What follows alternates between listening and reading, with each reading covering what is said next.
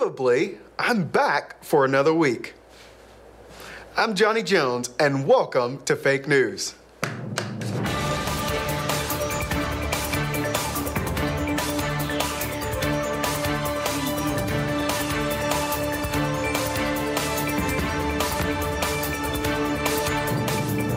Tickets for the roast of Mark Shook go on sale in the lobby today. Bring your bald jokes, your skipping leg day jokes, or even your you should still dye your beard jokes. Anything you can imagine.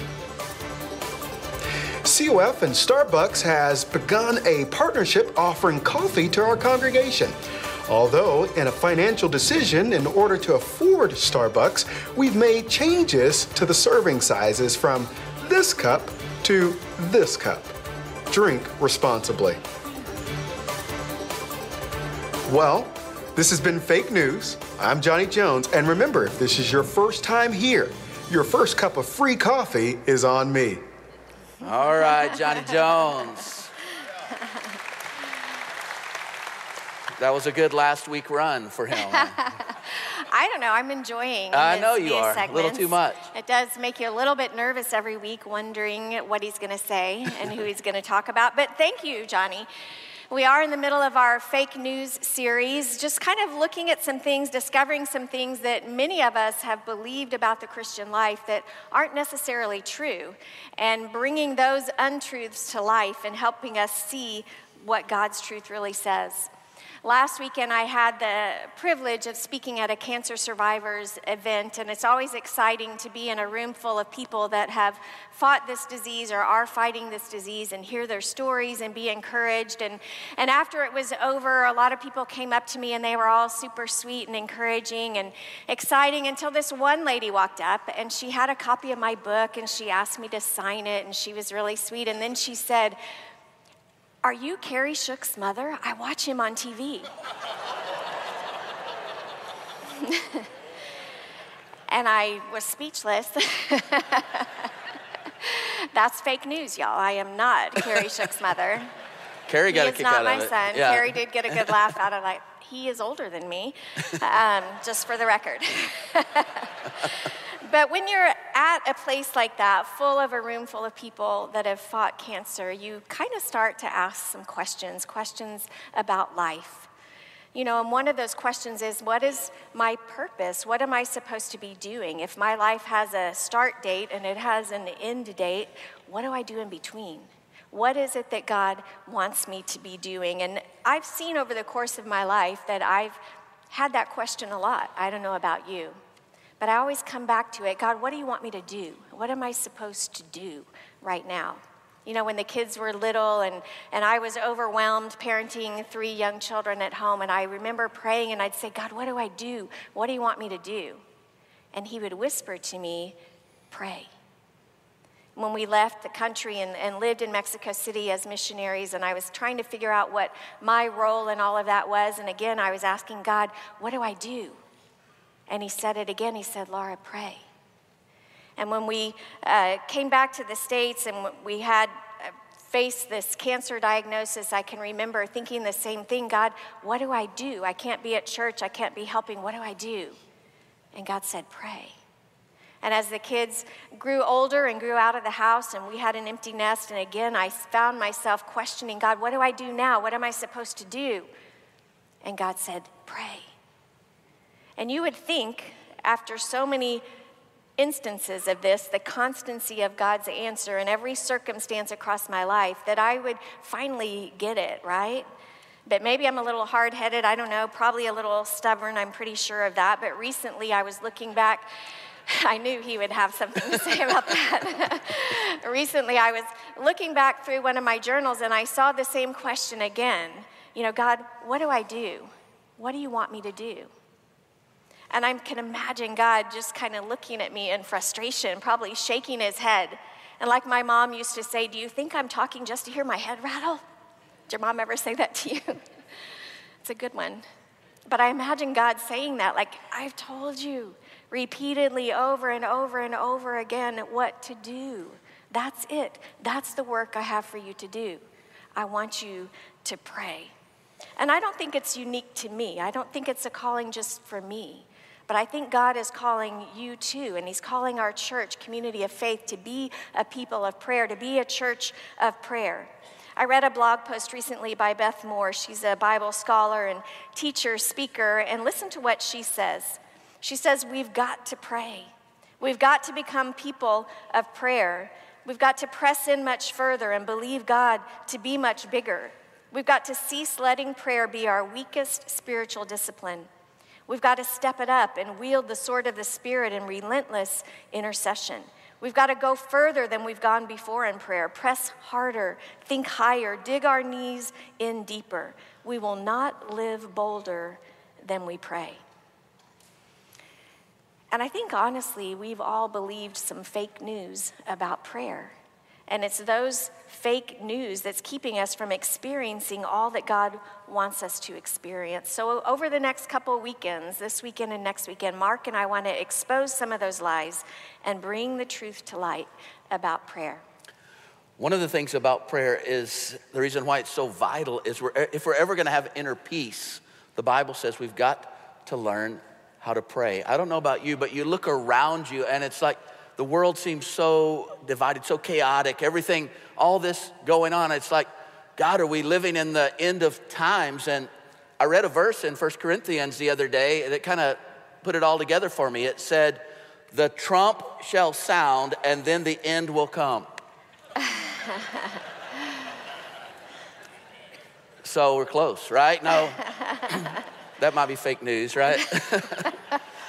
But it's crazy around us. And what the Bible says, that there's this anxiety that can build up inside of us. And if we allow that to control us, it's going to be a desperate thing. But I want you to see some fake news today. The fake news is that prayer is our natural response to difficulty, to the difficulty around us. That's fake news. You say, well, I tend to be thinking about oh God, help, do this, do that. But even our prayers are kind of a worry. So the truth is, worry, the Bible says, is our natural response to difficulty. That's the human response to difficulty, is worry. In fact, listen to what Paul said in Philippians. Don't be anxious about things. Instead, pray. Pray about everything. He longs to hear your requests. So talk to God about your needs. Be thankful for what has come. And know that the peace of God, a peace that is beyond any and all of our human understanding, will stand watch over your hearts and minds in Jesus, the Anointed One. In the Bible knows, God knows that the way He created us is we can't put off something unless we put on something. And you see that all through the Bible. Put off this, put on this. And a lot of us have tried to stop worrying. I'm going to stop worrying. I'm going to stop worrying. But we haven't been able to do it. That's because we haven't put on something. We put off worry. You put on prayer in its place.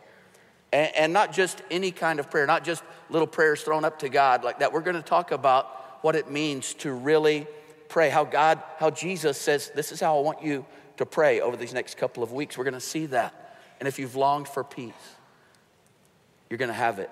But can I tell you something else about prayer? Prayer is a tool that God is using to teach us how to rule and reign with Him. That's the other part of what we want to talk about. And we're going to get into this in a really powerful way, because I want you to understand some things about prayer that maybe you haven't seen before and why we're to be involved. It's supposed to be like the central part of our lives. So we're going to be digging into that too over the next couple of weeks. The other fake news that I think many of us believe about prayer is that prayer comes naturally. We tend to think that once we decide to make Jesus the boss of our life, that prayer is just going to come naturally to us. It's going to be these magical things that start to happen in our lives, and that's just not true. I mean, it's true in the sense that Marco talked about a couple of weeks ago, that when God's Holy Spirit comes to live inside of you, He begins to produce the fruits of the Spirit. You see that happen in your life, but that's not magic. But prayer is something that has to be learned and developed. That's the truth about prayer. It doesn't just come naturally. It would be like thinking, I'm going to get baptized, and then you just sit there and you never get up and walk out into the baptismal pool. you're never going to be baptized. You have to take an action. Prayer is the same way. Like many other spiritual disciplines, you have to learn how to pray. You have to develop your prayer life. And we see the truth of that in Luke chapter 11. Look what the Bible says. It happened that while Jesus was praying in a certain place, after he had finished, one of his disciples said to him, "Lord, teach us to pray." You know, the disciples had been with Jesus nearly daily for 3 years. They'd seen him teach, they've heard him lead the people, they've seen him perform miracles, they've kind of had front row seats to everything that Jesus did. And they saw the power in his life, they saw how he lived, and they experienced all of that. And you know, never once do you hear the disciples say, "Jesus, teach us how to teach. Jesus, teach us how to preach. Teach us how to perform miracles." The only thing they ever asked of him was, "Lord, teach us to pray." They saw something different in Jesus in the way that he prayed.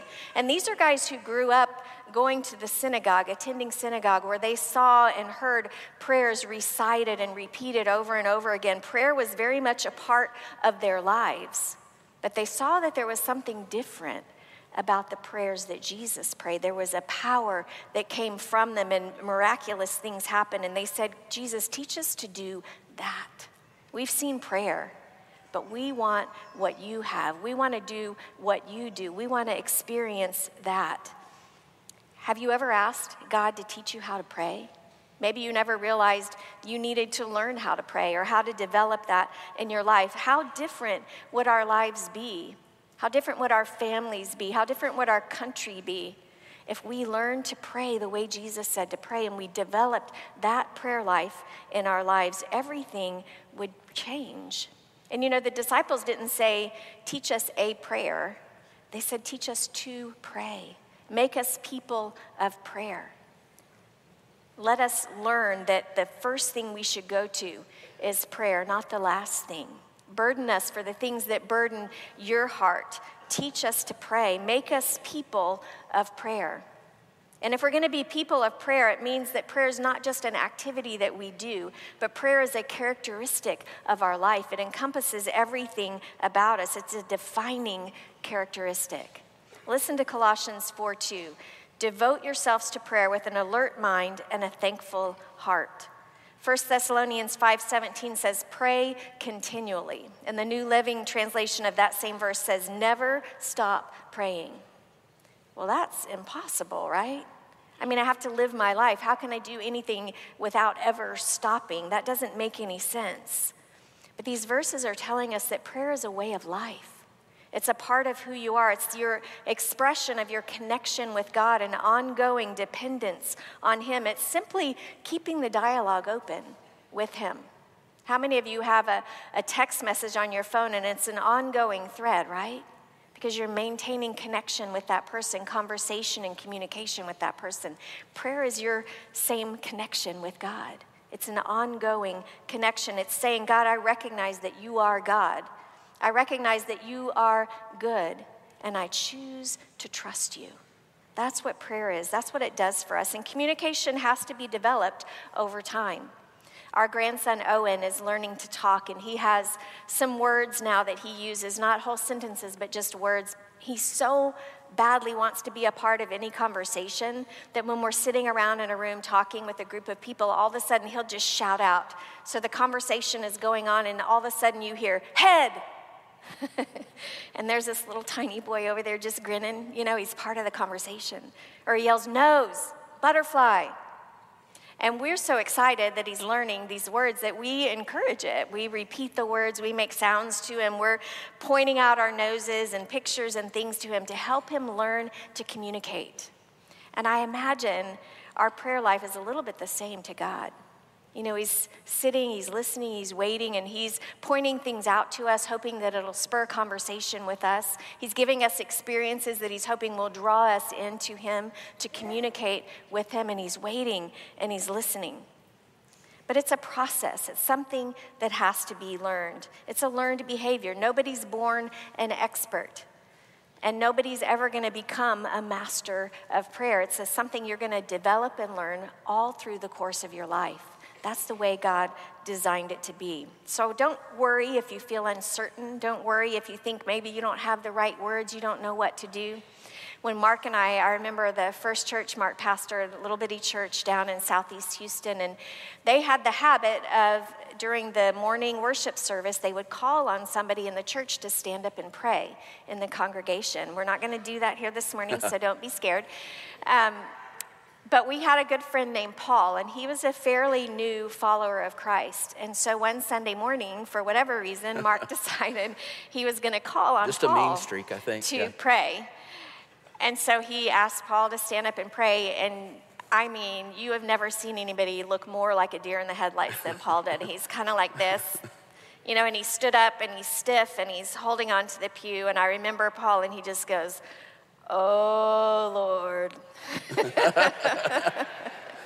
And we're all kind of peeking at him, and he's like, "Help me to be better prepared next time Pastor calls on me to pray."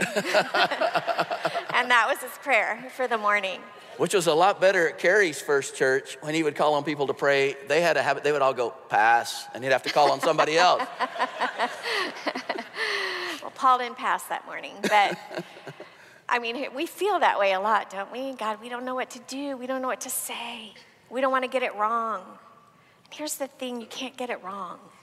God just wants you to talk to him. But he does have some principles that he teaches us in his scripture, principles of prayer, and we want to look at those things this morning. And the best way to actually learn how to do something is to do it, right?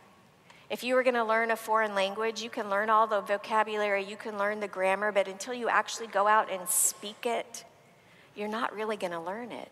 The best way you learn is in speaking it, and it causes your brain to search for those vocabulary words, to listen to the grammar and put it into play. And the same is true for prayer. We can learn all the mechanics, but until we actually practice prayer, it's useless for us. We won't see the power of God come down. Fake news says that learning how to pray is the answer. But the truth is, actually, praying is the answer. We've got to pray. So let's learn how to, and then let's begin to put it into practice. Let's look this morning at Jesus' answer to his disciples when they said, "Lord, teach us to pray." So today and next week, we're going to walk through these words of Jesus, and we're going to learn how to pray like Jesus asked us to pray, how he taught us to pray. So will you just close your eyes for just a minute? Just kind of block everyone else out and make it really personal. Say, "Jesus, Lord, teach me to pray." Just say that. Teach me to pray. Father, that is our request. Jesus, teach us to pray. Amen. You can look back up here. Let's look at what Jesus said, and we find that in the Gospels, in the book of Matthew, Jesus' model for prayer. He says this in Matthew chapter 6, verse 5, "When you pray, do not be like the hypocrites, for they love to pray standing in the synagogues and on the street corners to be seen by others." What he's saying there is quit praying to impress people. So people go, "Oh, you're so spiritual. Did you hear that prayer?" Sometimes people will come up to me after an event or something and someone's prayed and they will say, "That was a great prayer." And I always answer them back, "Well, time will tell," right? Because it's not the beauty. In fact, sometimes I think that prayers maybe shouldn't be so beautiful. If we spend our time trying to beautify our prayers, are we really talking to our Father? And that's what Jesus is saying. Really, what Jesus is alluding to here, he's saying that sin problem that we have. See, we tend to think of it as something that is for the down and outers, like, "Oh, that poor addict under the bridge, look at the results of sin in his life." But what Jesus is saying, he says, no, look at the most devout person, on their knees before God, and we can still get filled up with ourselves. Instead of it being about God and his purposes and what he wants, it can be about us and what we look like. That's what sin looks like. But he goes on, he says, if you pray to be seen of men, then truly I tell you, they have received their reward in full. Prayer doesn't mean anything if it's not to God. Those who pray to impress people have received their reward, impressing people. That's it. But you, verse 6, when you pray, go into your room, close the door, and pray to your Father who is unseen. These verses help me a lot because what he's saying is get away, get apart from other people. That word room means inner room or storeroom or closet. What he's saying, a place where people are not, so that you don't get all caught up in worrying about what other people think. In private, we should pray long, and in public, we should pray short, right? Because what he's saying is it's not about other people, it's just us. And he says, pray to your Father who is unseen. Helps me a lot because there's sometimes, maybe you feel like this right now. God, I don't know where you are. I don't see you in this situation. It feels like you're a million miles away. But the thing is, he's unseen, but he's not there. He is there. He is right there with you. Pray to your Father who is unseen. And then it says, then your Father who sees what is done in secret. See, he's unseen, but he sees you. And I think that's enough. Which is more important, that you see God or that he sees you? I think that he sees you, right? And he says, my little one, I know that it's hard right now. My little one, I know that you don't understand right now. I know that you can't see me in these circumstances, but I see you, and I haven't forgotten you for a moment.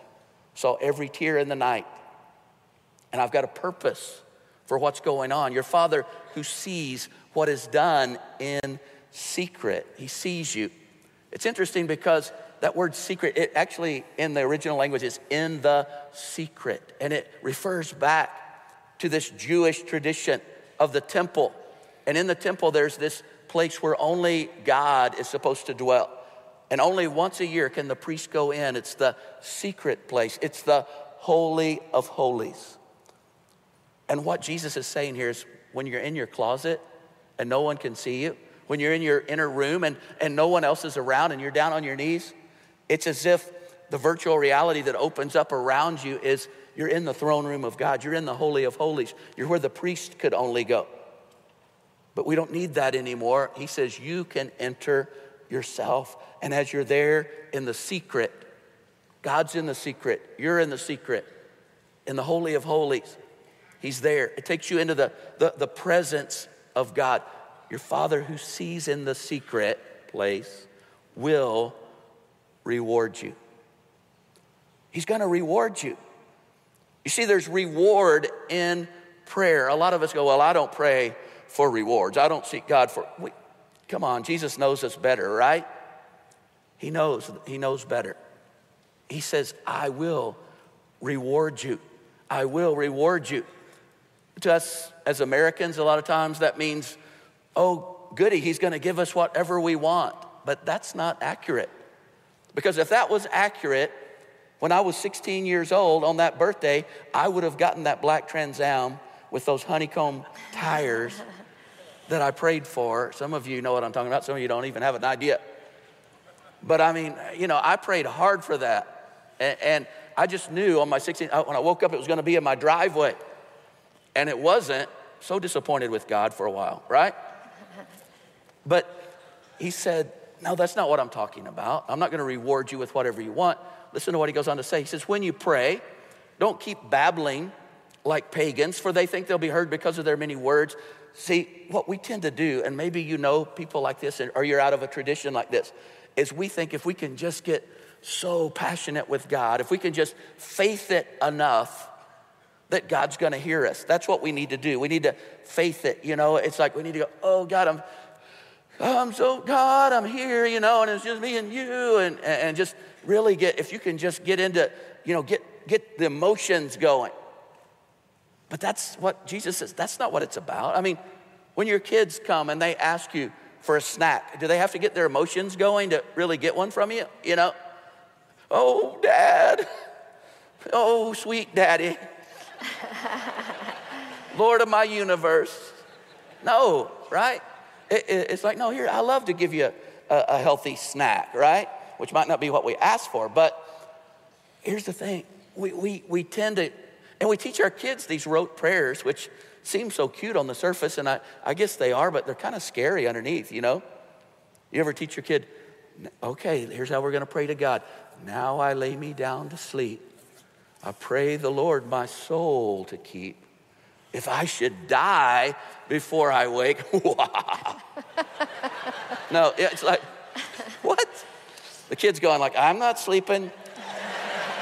I'm staying awake, you know. God's going, just talk to me like a daddy. Talk to me like a father. That's what I want. You don't have to faith it up. You don't have to figure out. I mean, just talk to me. I was reading a book by a guy. He said there was this missionary that was known to be a great prayer. And he was at a conference. And they ended up staying in the same room. They were both speaking at this conference. And he expected this guy to just have the most amazing prayers. And the guy knelt down beside his bed. And he said, you want to join me in prayer? He knelt down beside his bed. And the guy started to pray. He said it was like a little kid praying. He said it was like the most unexpected thing. It was like, Father, oh, this has been so difficult. And just going into stuff and talking about like a kid would talk to a dad.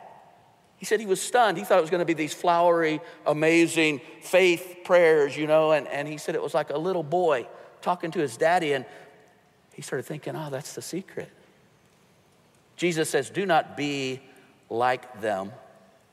For your Father knows what you need before you ask him. Jesus lets us in on a secret about prayer that in some ways, for us, we think, well, that kind of cuts the feet out from under prayer, right? I mean, he already knows what we need. If he already knows what we need, why doesn't he just give it to us? You know, if he knows all things, I mean, think about it. God does know all things. He does. And so when you come and pray to him, you think he's up there with a notepad and goes, oh, she's sick? I didn't know that, you know. Honeycomb tires. Oh, I didn't know, you know.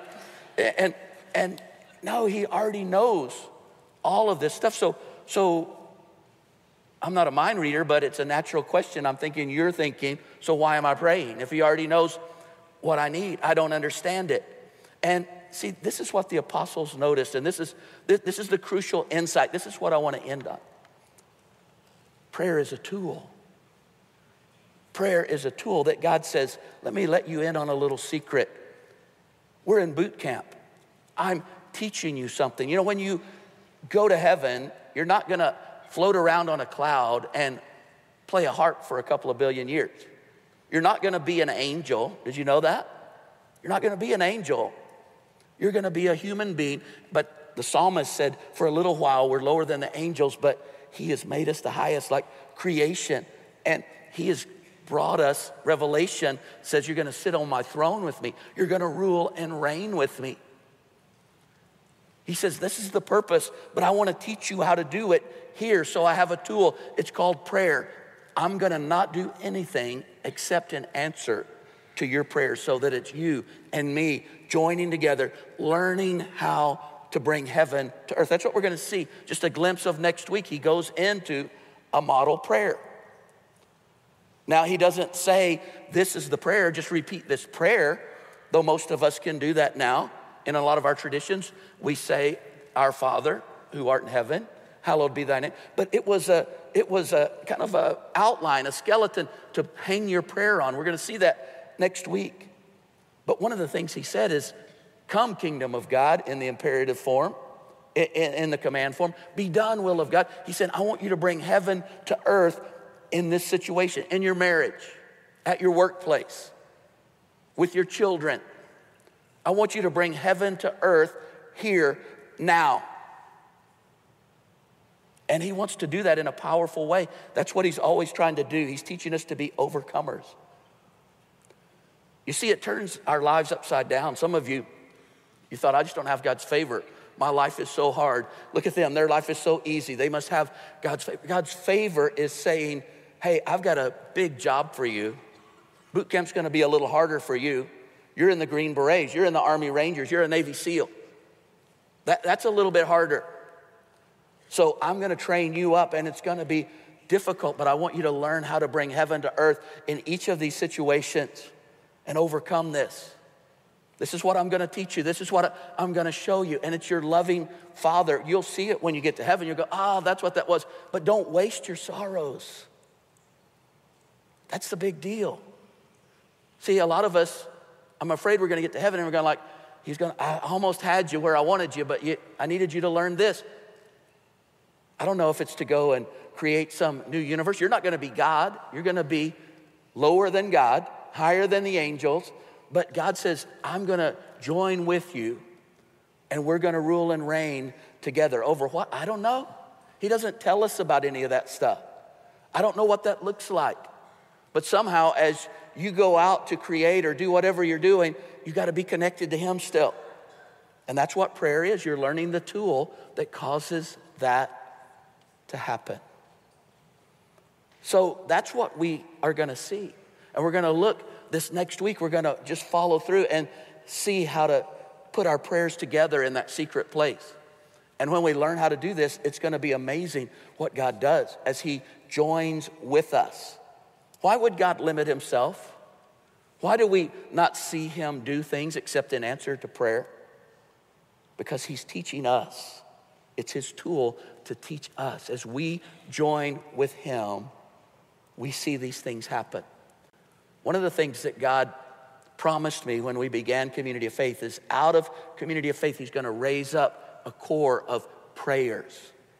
People that are really knowing how to pray. And we'll talk next week about how prayer changes even world events. World War II was moved by prayer. It could have had a totally different result. And we're going to see some of these things behind the scenes that we look at the great movements of history and we don't realize what's moving them behind the scenes. God's people, God's church. It's so important that we get this. I want you just to close your eyes with me for a minute.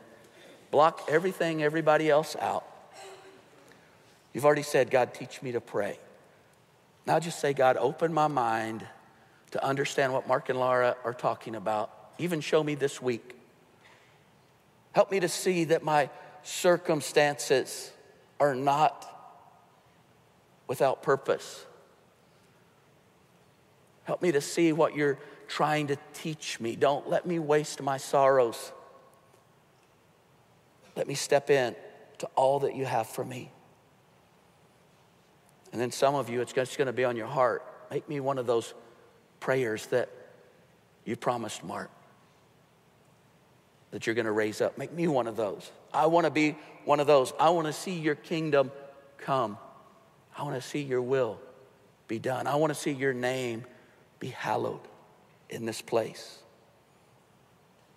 Father, I thank you for what you're doing here at Community of Faith. It's one of the great privileges of my life and Laura's life to be the pastor of this church. And I thank you for the future that you have for us. In Jesus' name, amen.